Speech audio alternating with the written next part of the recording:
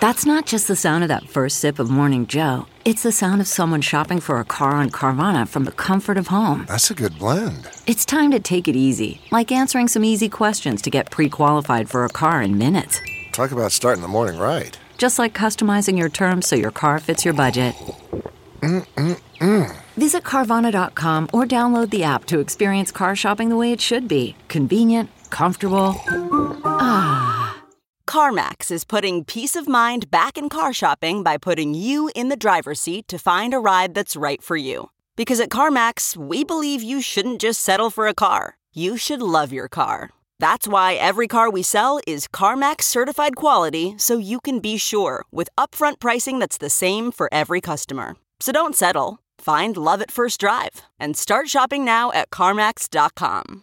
CarMax, the way car buying should be. Hey everyone, I'm Ian DeBorja, and welcome to IMDb's Movies That Changed My Life, a podcast where your favorite stars break down the films that made them who they are today. This week's guest is comedian, podcaster, and director Scott Aukerman. You may know Scott as the host of the comedy Bang Bang podcast, but today he joins me to talk about his 2020 Emmy nomination in the Outstanding Short Variety Series category for Between Two Ferns with Zach Galifianakis, the movie Sorta Uncut Interviews. Scott and I talk about working with Barack Obama and Hillary Clinton on Between Two Ferns, the complexities of shooting an entirely improvised movie, and the 3 movies that changed his life. Once again, if you're enjoying the show, please be sure to give us a star rating and leave us a review because every single one counts. Thanks to Asbiv and Hanik Meet the Press for the most recent 5-star reviews. Thanks so much for listening. Here's Movies That Changed My Life with Scott Aukerman. Scott, how are you doing on this lovely, lovely Saturday? Ian, I'm doing great. The fact that it's a Saturday is a surprise to me, as all time has no meaning anymore. So thank you for being my human calendar. Well, thank you for jumping on last minute. I'm very excited to talk about the movies. Well, thank you for having me. Are we just going to thank each other? Yeah, we're just going to thank each other the for entire episode? Yeah, that's how it goes, you know? So, big news in your world. Between Two Ferns with Zach Galifianakis, the movie Sorta Uncut Interviews, was nominated for Outstanding Short Variety Series of this year's Emmys.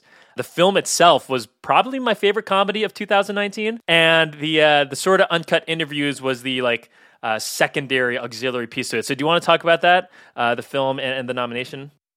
Yeah, well, we made the film Between Two Ferns, the movie, based upon the web shorts that we've been doing ever since 2009, I think, is when we first started them. And, we've done them off and on over the years and won 2 Emmys beforehand for those. And so when we got the opportunity to do the movie, I was trying to figure out how to do it. And one of the things that Zach and I really wanted to do was shoot the entire movie the way that we shoot the actual web shorts, which is improvised.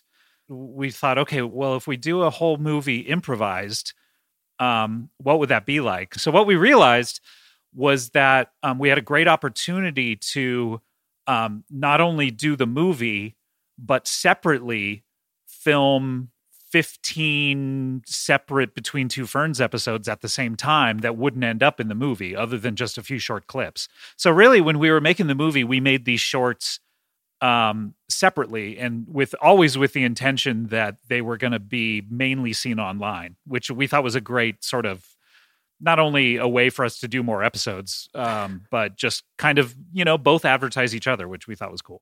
Between Two Ferns was a moment in my life when I saw that for the first time. And I didn't know if it was real. Like, I legitimately could not tell, what was going on. And I had to, rewatch them and try and see if I could catch any, tells that, this is, Zach as a character and these people are in on it. And the movie continues that. You guys do not let up, 10 years down the line from the original series.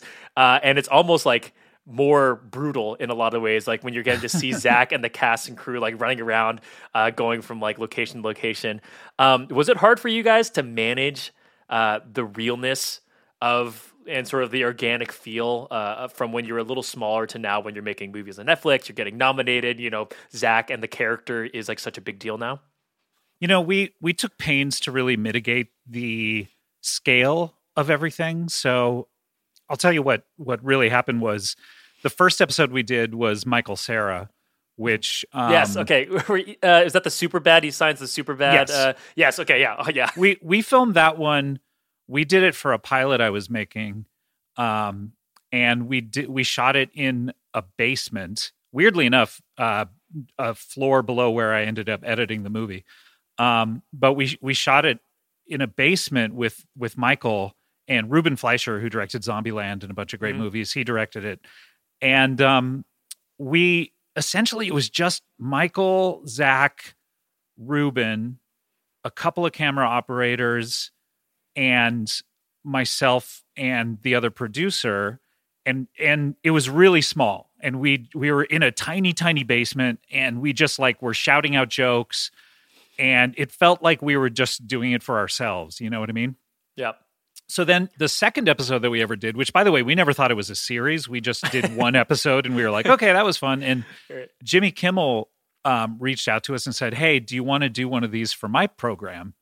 And we thought to ourselves like, what? Another episode of Between Two Ferns? Well, we already did it. Why would we do another one? But we agreed to do it. And it taught us a lot of lessons because, and you know, Jimmy's the greatest. But the situation we found ourselves in, because we were doing it for his show, it was on a soundstage, and his entire crew was watching. So there were like 50 people watching, all laughing. And it just didn't have the same feel as the first time we did it. So we thought that was it, and we weren't going to do another one. And then John Hamm is our friend and reached out and said, hey, I started doing the show called Mad Men. Can I do one? And we were like, oh, okay, yeah, why not? But then we started doing them in the smallest places possible. We started doing them, the John Hamm and the Natalie Portman and the Charlize Theron ones. Yep. We did in a gardening shed that Funny or Die had that was filled with gardening equipment. So like we really want, anytime we did these, we wanted to make sure that they were as small as possible. To the point where we said, like, if you're a celebrity and you come do these, you can't bring friends, you can't bring your publicist. We really need to be comfortable while we do them. So over the years, we've just done them in like tiny hotel rooms and all this kind of stuff. So when we did the movie, we really took pains to make sure that feeling was still the feeling that we would get. So we basically like kicked out all non-essential crew. And we put everyone on monitors like outside far away, because number one, you don't want to hear them laughing, but just number two, when you have that feeling of intimacy with a famous actor, they end up feeling more comfortable and feeling like they can do anything, and you get better stuff, I think. So Right. That's what we did throughout the movie. How do your restrictions change when you have special guests like presidential candidate Hillary Clinton or then President Barack Obama? How do these restrictions change for you and Zach? They're a little bit different, but you know, that just becomes a conversation with their people about us trying to keep the process pure, and then eventually we come to a compromise. For Obama, obviously we couldn't say like, hey, you can't bring anyone. Secret Service has to stay outside. You know, you guys, no it's fine. +3s, Mr. Obama. No, we mentioned like what we wanted it to be, and then it was a conversation between them of how few people could be there in the actual room in the White House. For Hillary Clinton, though, weirdly enough, like we pretty much held the line on all sorts of stuff. We said we want it to be as small as possible. We want it to be improvised. That was one thing that we couldn't do with. Oh, interesting. With President Obama, they improvised a little bit, but it was pretty much a scripted thing and we really tried. And eventually I remember the day where we finally got an email like, yeah, we know you want to improvise this, but there's just no way that you can improvise something with the president of the United States. Like we need there to be a script.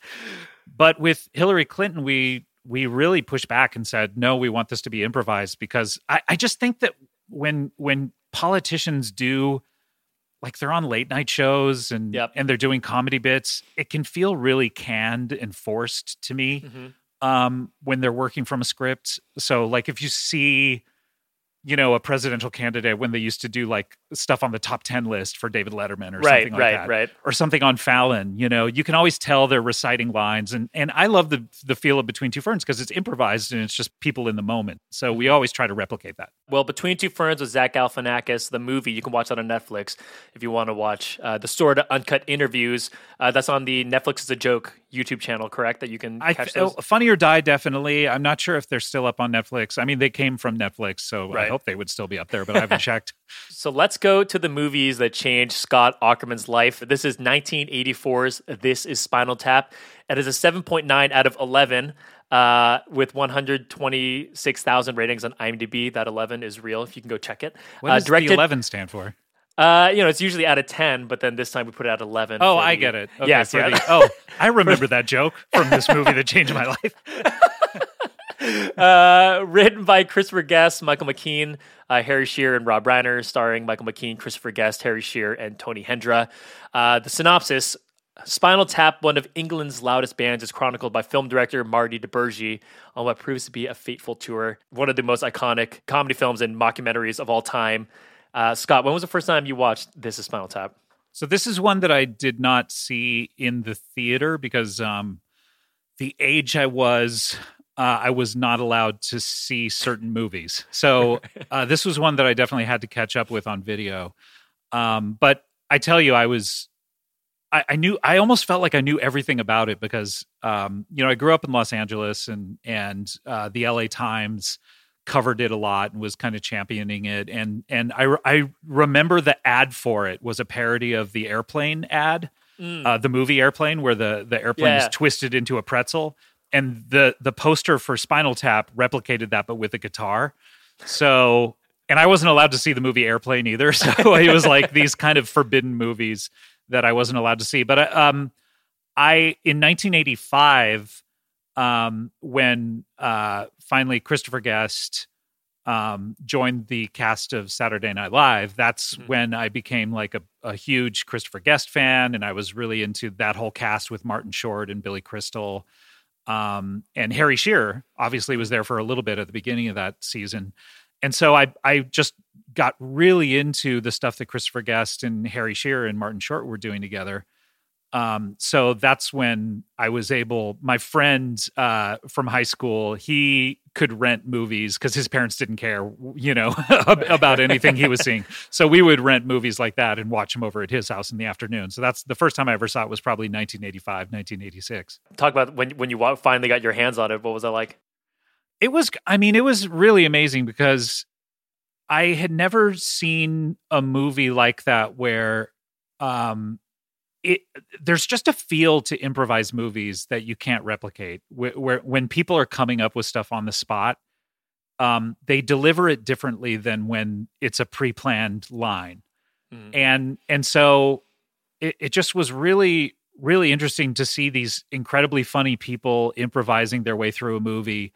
And, obviously I loved what everyone else loves about it, which is the incisive satire of the music industry and the heart in it and, all the hilarious musical numbers. But what I really responded to is just the feel of comedians goofing around together. And it's this feel that is really hard to replicate when you have a script. And it's this thing, it's a space that I work in a lot. Between Two Ferns is all improvised. My television show, Comedy Bang Bang, about half of it was improvised. My podcast is all improvised. So it really is something that there's just a feel to it. And this is the first time I ever saw that improvised feel put into a narrative form. And it really struck me. Were you doing like improv in high school or anything like that? I was doing in high school. I was doing plays, musicals, choir. But the one thing that I was also doing at this time was speech competitions. And so speech competitions, if you've never been to one, it's not just debate. It's also people can do these things like called dramatic interpretations and humorous interpretations, right? So I competed in the humorous interpretations category a lot, where like you'd take a Monty Python movie and do all the characters in it and stuff like that. So I was doing that kind of stuff, but my only connection to improv at the time was at these speech competitions. Usually once everyone had competed throughout the day, there was an hour while the judges were tabulating who won, and everyone would gather in like the common area and do improv. And yeah, and it was the first time I'd ever seen improv, and it was really bad improv. That's the other thing. It was all freeze tag, which if you don't know what improv is, there are various forms to improv, and most people are only familiar with the terrible forms. So after you saw Spinal Tap, did you immediately go try and find other movies or shows or stand-ups that did their style of comedy like that? Yeah, other movies weren't really doing what Spinal Tap did. I mean, there's even parts in Spinal Tap where you can see the actors laughing in the scenes, Yeah. Which is so funny to me. There's one scene right at the beginning that Rob Reiner is essentially like interviewing them, and you can tell that he hasn't told them what the questions are. Yeah, and he says, here's a review of your movie Shark Sandwich. It just says shit sandwich. And Christopher Guest starts laughing, and he goes, well, how could they print that in a newspaper? And that's the feel that I really liked. But there weren't a lot of movies that had that. That was one of the few improvised movies until Christopher Guest started making them with Waiting for Guffman. And then he became the sort of go-to with that feel. And, I was working with Bob Odenkirk and David Cross at the time, and they're both in, at least Bob is in the movie. I can't remember if David made it into, but barely. And so it was fascinating to talk to them about the process of like how they shot, what got shot, why, what they ended up doing for their auditions. It never ended up in the movie, but it was really cool to be able to say like, oh, wow, okay, I can see how they put this together and how much footage you have to shoot in order to come up with a 90-minute movie where everything is funny in it.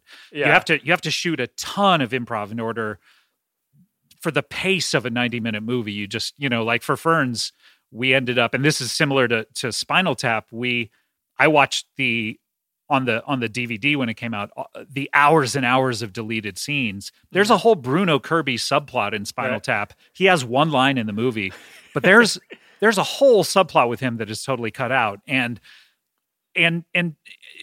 I really realized just how much we would have to shoot for Between Two Ferns in order to whittle it down to, I think, we ended up at like 85 minutes of just 85 minutes of gold. You really have to, we shot a 4 or 5 hour movie with tons of subplots that you never will see. When are we going to get the Blu-ray release with those features? I tell you, Criterion started doing, Blu-rays for Netflix stuff with Roma and The Irishman and Marriage Story, and I immediately was like tweeting at him like, do one for Between Two Ferns. It's not something I think that people would think to do, but for me as a comedy fan, that DVD of Spinal Tap was so instructive. And became a blueprint for how I was going to shoot this movie. I mean, it's cool that you did that because I feel like I've said earlier, I mean, people who are into offbeat comedy or trying to get their chops, like, your podcast and the various shows you do are sort of like blueprints, for young comedians and young creative people like that to try and get their way towards that. So there's a parallel there. I really think that these days, if you're trying to make something like that, the more you can kind of figure out a process, the better. I mean, the process of everything, I really felt when we did the Between Two Ferns movie, I was like, I am at the point in my life where I can do this, and I don't know if I could have confidently said that at any point before then, because it was a combination of knowing the right people to cast, knowing the right process that the movie had to be in, being a good enough writer where I knew structure well enough where I could even structure the movie. And so, and having 5 years of experience on my own improvised television show, just knowing how to edit it really well. So I really felt in the zone when we were making it. Right. Before we jump off of Spinal Tap here, do you have any what are your favorite one-liners or moments from, or scenes from the film? Well, there's the classics of Stonehenge and the getting lost and all the stuff that people have talked about over the years. But I really just responded to, especially Christopher Guest being in the moment And I think it's the last line of the film, where Marty DeBurgi, aka Rob Reiner, is asking him, had he ever thought about what he would have done if he hadn't gotten into rock music, and he sort of is speculating about, Christopher Guest is speculating about, what job he would have done. And then he says, well, I don't know, what are the hours? like the fact that in his mind, he's like sort of contemplating what life would have been like. And then he's like, well, what would the hours be like? It's like kind of next level for me of just a guy in the moment, trying to think of the funniest thing to say. And that's what that whole movie is just like people trying to crack each other up. Fantastic. 1984's This Is Spinal Tap. If you haven't seen it, I'm unsure how you... What are you doing with your life? What are you doing? Yeah, you definitely have to watch it. Yeah. And then go ahead and watch the rest of Christopher Guest's movies because they're all fantastic. Yeah. Okay, picture this. It's Friday afternoon when a thought hits you. I can spend another weekend doing the same old whatever, or I can hop into my all-new Hyundai Santa Fe and hit the road. With available H-Track all-wheel drive and 3-row seating, my whole family can head deep into the wild. Conquer the weekend in the all-new Hyundai Santa Fe. Visit HyundaiUSA.com or call 562-314-4603 for more details. Hyundai, there's joy in every journey. Okay, picture this. It's Friday afternoon when a thought hits you. I can spend another weekend doing the same old whatever, or I can hop into my all-new Hyundai Santa Fe and hit the road. With available H-Track all-wheel drive and 3-row seating, my whole family can head deep into the wild. Conquer the weekend in the all-new Hyundai Santa Fe. Visit HyundaiUSA.com or call 562-314-4603 for more details. Hyundai, there's joy in every journey. Let's move on to your second pick. Excited to talk about this one. This is 1985's Pee-wee's Big Adventure. It is a 7.0 out of 10 with 48.4 thousand ratings on IMDb. Only a 7.0. What? I know. It's got to get higher. This has got to be a 10. Directed by Tim Burton. Written by Phil Hartman, Paul Rubens, and Michael Vorhol. Starring Paul Rubens, but he's credited as Pee Wee Herman in the film. And Elizabeth Daily, among many others. Talk to me. I mean, I know this is particularly a very important movie in your life, so talk to me about it. Yeah, this was in 1985 was really kind of a big year for me in terms of comedy. In 1983, I think I'd seen my first Monty Python movie, and so I knew about Monty Python, and I watched it on PBS here in LA, and I would watch old SNL reruns, and Eddie Murphy. I knew about it. I would stay up late very occasionally to see Eddie Murphy. So I had an interest in comedy, but suddenly in 1985, just everything coalesced, and a lot of my main obsessions over the years happened then. So 1985 was the first year that I started watching Late Night with David Letterman, which was very, very important in not only in my taste, but just my career, because I think Comedy Bang Bang was sort of my attempt to make the Late Night with David Letterman show. And some of the writers on the early years of Late Night with David Letterman actually, when they met me, gave me a compliment saying, like, this is the kind of show that we always wanted to make, which was really nice. So 1985, I was watching David Letterman, and suddenly he had this guest on, Pee Wee Herman, and I had never seen anything like it. It was so funny. All he ended up doing was he came out with a box of toys and ran through all the toys and sort of played with them while he was being interviewed. And I'd never seen anything like it. And he said he had this movie coming out, and he showed a clip. He showed the clip from the bar scene with all the bikers, where he says, "I say we let him go." And I thought it was so funny. And I was like, okay, I got to see this. I've never seen anything like this guy. But obviously he's really cool because he's on the David Letterman show. Little did I know that Letterman, he was a semi-regular guest where he would appear every 3 months and do weird bits. And I went back later and caught up with all of those on YouTube. But so I remember I was on vacation in San Diego staying at a family friend's house with my mom, and I insisted that when this movie opened, which was actually, I think it was 35 years ago today. Today, really? Yeah, weirdly enough. Yeah. This was the day after. This was Saturday, so 35 years ago from tomorrow. I insisted that my mom take me to a local theater to see this movie because, if I had been in LA, I would have just gone by myself or had my friend take me or whatever. But I was in San Diego and we're on vacation, and it's just insane. Like, Mom, you need to take me to this movie. But who knew if it would be out for longer than a week? You know what I mean? So I movies would come and go so quickly. Right. They would be there for 3 days and then go away. So I really insisted that my mom find a theater that was open, and so I went by myself. She dropped me off, and I just sat there. I sat there by myself in the theater watching it, and it was just such a culmination. First of all, I was really into Oingo Boingo that year. Mm-hmm. Okay. And so Danny Elfman doing the score was very important, where I was like, oh, wow, this adds legitimacy to this. Tim Burton, I had never seen anything he had done. This was his first movie. First feature, yeah. First feature. I'd never seen his cartoons, but it just had such an incredible visual style where everything was shot so imaginatively. And then it's just a perfect movie. I mean, the character, Paul is doing such amazing stuff in it. He's just, every scene is killing it and so funny. And I came out of that saying, like, this is the best movie I think I've ever seen.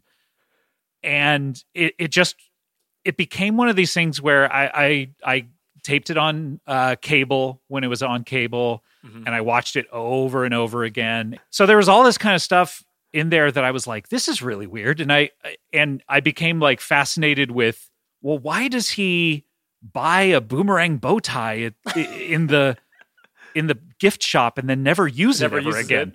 Yeah. And these were burning questions that I had throughout my entire life. And then finally, when they released the Blu-ray, they released all the deleted scenes. And yeah, there's a scene where he uses the boomerang bow tie. But what's really interesting about it, if you see the deleted scenes, there's probably a good 10 minutes that they cut out of the backlot. And it's such a smart edit. And it really teaches you a lot about editing because, they paid off all that stuff like the boomerang tie and everything. But it's just kind of boring. And it's, when you see the movie, it just moves so quickly. And it's like, oh yeah, even if you shot something and it looks amazing, you should just have the freedom to cut it if it feels like it's dragging the movie down. And it's funny, there's like kind of two finales, right? There's obviously the backlog sequence, and then there's the sequence in the drive-thru where he watches PW, like the film version of himself. And that, like, I think my favorite moment in that whole movie is when Pee-wee is cameoing in the Pee Wee Herman film when he's the bellhop, because he's doing we talk about that all the time. He's doing bad everything acting wrong. He's looking into the camera. He's mouthing the dialogue, and mouthing the other person's dialogue is so funny. We on Mr. Show, we would Tom Kenny, who was on Mr. Show, he was one of the cast members. He plays SpongeBob SquarePants now. Mm-hmm. He was fascinated with bad extra acting. Background artist acting. So there's one sketch in particular that I don't even remember what sketch it is. It's in a restaurant, but me and Bill Odenkirk, who was a writer on the show, we were trying to do the worst background acting where we were having a conversation, but we were both talking at the same time and gesticulating a lot with our hands. And then we would like stick our fork in the food and use the food to gesticulate. And Tom Kenny was the only one who ever noticed that. He was like, hey, terrible background acting. I loved it. And that's all inspired by Pee-wee's performance in there. Yeah, it's such a good moment. So it's just something I've seen it, so many times, and it's one of the movies I've seen probably most of my life. And it's just so it's not even constructed necessarily well in terms of plot. It's moment to moment, and every moment is a gem, and it leaves you with just such a big smile on your face, while also laughing, while also being scared. It's just really it's one of those perfect films, I think. I haven't watched this in years. I mean, I have my memories of watching this when I was a kid. When I watched it again ahead of this interview, I realized like it is such an influence. Like it's clearly such an influence on so many of the comedians and comedy troupes comedy shows that I love. Like, obviously, I think, you and Mr. Show, I think The State is probably heavily influenced, at least, by parts of this. Why do you think it resonated across like this generation of comedians? It's so weird that a movie like that, and this is something we were just talking about with Between Two Ferns, we didn't expect that to be suddenly embraced by so many people. So it's strange when a strange little comedy film that by all rights should come out and be just a cult classic that only a few people have seen, suddenly all of the country and even the world says, hey, we all like this and we're paying attention to this. Part of it is back in 1985, MTV had come out pretty recently in the last 3 years. And, the celebrities were all these kind of striking, broad characters. So you had Madonna, Boy George, everything was very visual in the 80s. Whereas in the 70s, nothing was about image. But suddenly MTV was there, and the more kind of eccentric and outrageous you could be, it would capture the imagination of America. So Pee Wee Herman became this thing where like everyone knew who Pee Wee Herman was because he was a very strong, identifiable personality. Right. And it's crazy because the movie is not, I doubt they made it ever expecting that it would be the huge hit that it was. Right. I bet they hoped that it would, but I can't imagine that they went into that saying like, we've just made something that generations and generations of people will watch for years to come.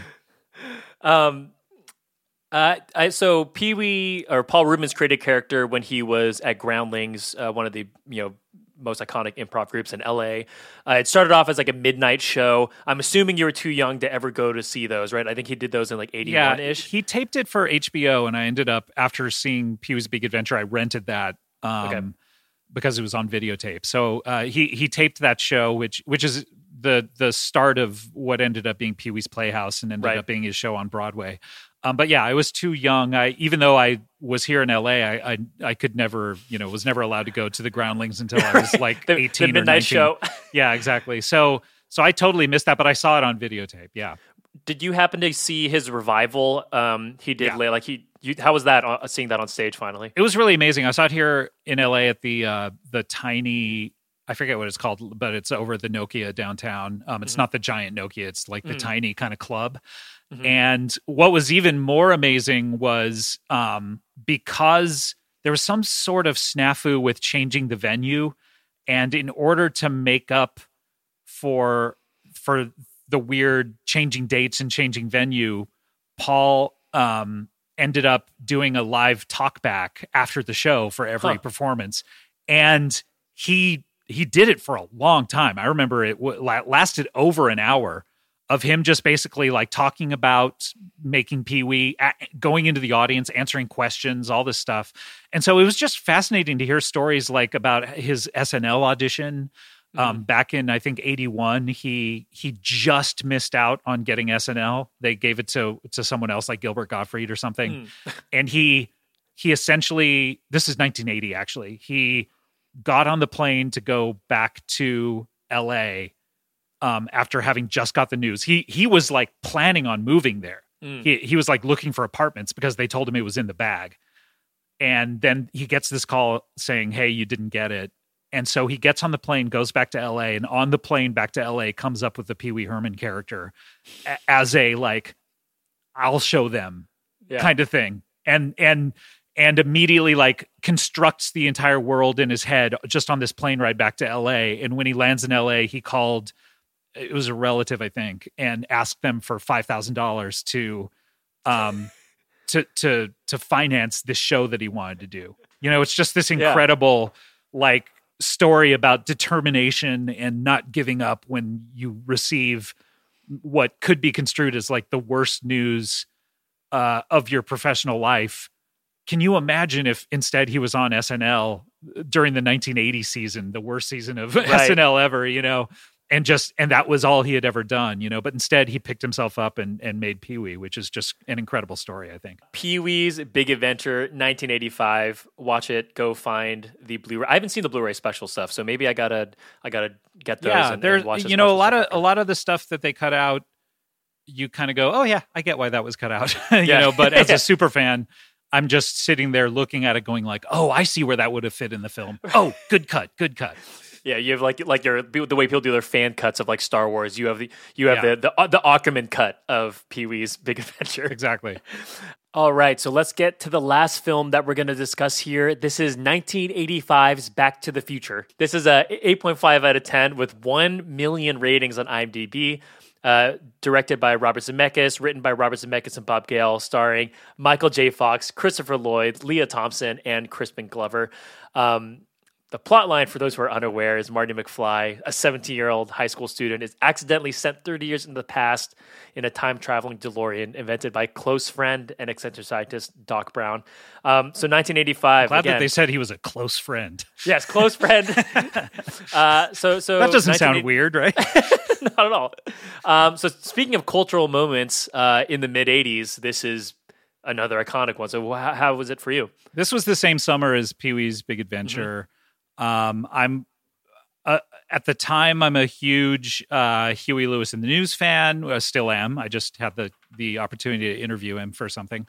And so big Huey Lewis and the News fan, big a fan of the sort of Amblin movies like Gremlins. And so pretty much anything that Steven Spielberg produced, I was really interested in seeing. I hadn't seen Used Cars at the time, so I didn't really know anything about Zemeckis or Bob Gale.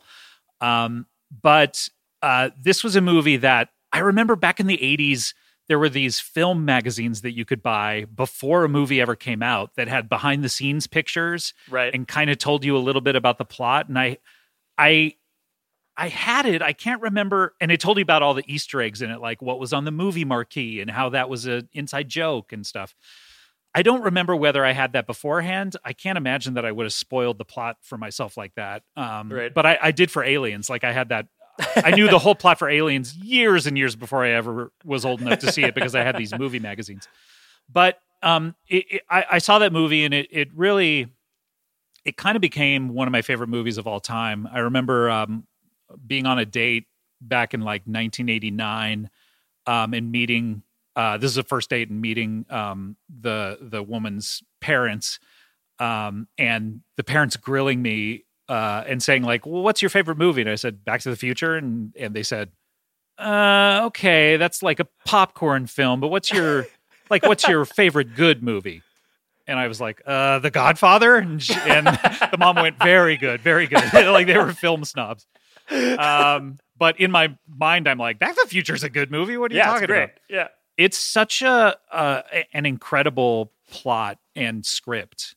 It's really one of these things where you watch it and there's not a wasted moment. There's not a wasted line. There are a couple of weird side quests in there, like when Marty McFly puts the hazmat suit on and blasts metal into Van Halen into Crispin Glover's ears. That I kind of go he's like Darth Vader.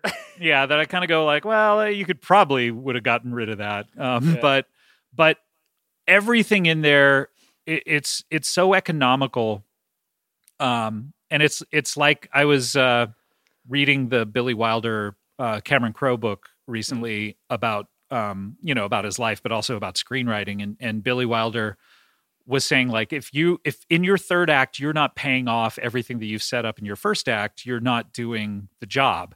And Back to the Future is one of those films like The Apartment, I feel like, where it is just paying off everything that they have set up in the first act in such a way that it takes you several viewings to really see the subtlety that's happening in it. Like the Twin Pines Mall becoming I think it's Lone Pine Mall. Yeah. Just because he ran over a tree and changed the future, like it's just little tiny stuff that aren't pointed to in the way that sometimes a movie would, which is like, hey, remember that Twin Pines thing? Like he would, like a lot of movies, it would be, he's driving back and he double takes at the mall to make sure the viewer sees it, right? Exactly, yeah. But they don't do that. It's very, very subtle.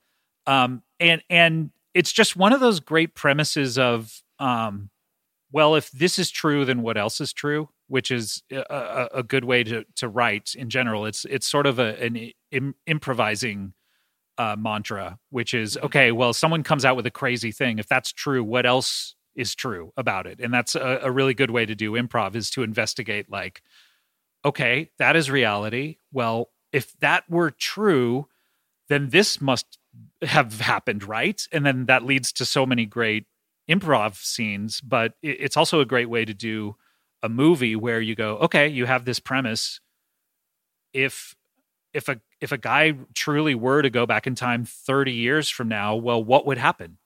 He would meet his parents, Right. Well, what happens if he meets his parents? He might accidentally break them up. Well, if that's true, he would have to get them back together, or else he would never be born. Like, it's just such an incredible script where they set up so much stuff and then pay it all off in spades by the end. So what was it like growing up? I mean, you have sort of, like, in terms of pop culture, you have Pee Wee Herman and you have Marty McFly. Marty McFly, I imagine, is the coolest guy on earth in '85, and Pee Wee Herman's, like, on the opposite side of that. What was it like for you, like, in terms of, like, your personal, like, pop culture, like the effect Marty McFly had on you? Well, I grew up, and this is going to come as a shock to you, Ian, but I grew up as a not very popular nerd. I don't know if you can relate. I mean, you're so cool. Yeah. I'm looking at the background of, you have a lightsaber behind you and Ninja Turtles. Ninja Turtles. You do have a football helmet, which is kind of cool, but but I know where you're coming from. Yes.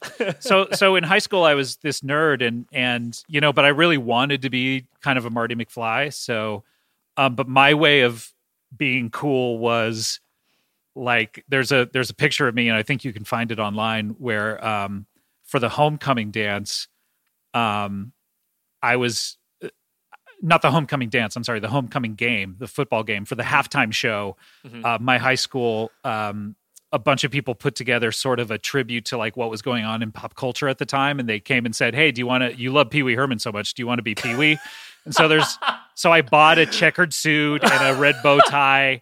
And I, weirdly enough, already had a giant fake ear that I'd won from the radio station KFI. They used to give them out as promotional items. And so there's a picture of me at 15 years old, dressed as Pee Wee Herman, like, holding up the huge fake ear to my head. Right. And so that was my attempt to be cool like Marty McFly. Like, when Back to the Future came out, I was, like, plotting. I remember we had a lip sync contest every year. And I was plotting, like, how to do Johnny Be Good as a lip sync, where I would replicate everying that happened in the movie. The duck walk and stuff. Right. Thinking that was really cool and that would, like, make people really impressed.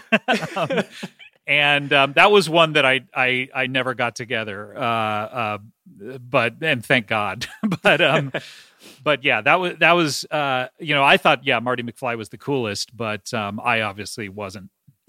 We've talked a lot about the process of filmmaking or making a show. I mean, you talked about, there's obviously such a difference between the improv polish of Between Two Ferns and This Is Spinal Tap, and the 4-year plus writing process of Back to the Future. Like, crafting, like, I know the original DeLorean was supposed to be like a fridge, and right. There was, like, a subplot of where Marty drives into a nuclear explosion, and then that got changed into the lightning strike tower. What parallels do you see between, like, the polished Zemeckis Gale script and the completely improvised perfection of This Is Spinal Tap? Well, you just, filmmaking like this it's a process, and you have to really, when I was growing up and kind of watching all these, like, movies from the early 70s, the Easy Riders and the aforementioned Godfather and Raging Bull and Scorsese movies and all this, you kind of think to yourself, like, well, these writers wrote this incredible script, and then this director directed the script as is, and then the movie came out, and it's because everyone's a genius, and you don't want the studio to mess with what you're doing and all this kind of stuff, and you don't really realize what a process filmmaking is and even just writing in general. I mean, it doesn't surprise me that the Back to the Future script underwent so many revisions, because the Between Two Ferns script underwent that many revisions. I mean, we had to reshoot 2 entire times in order to stick the landing on it.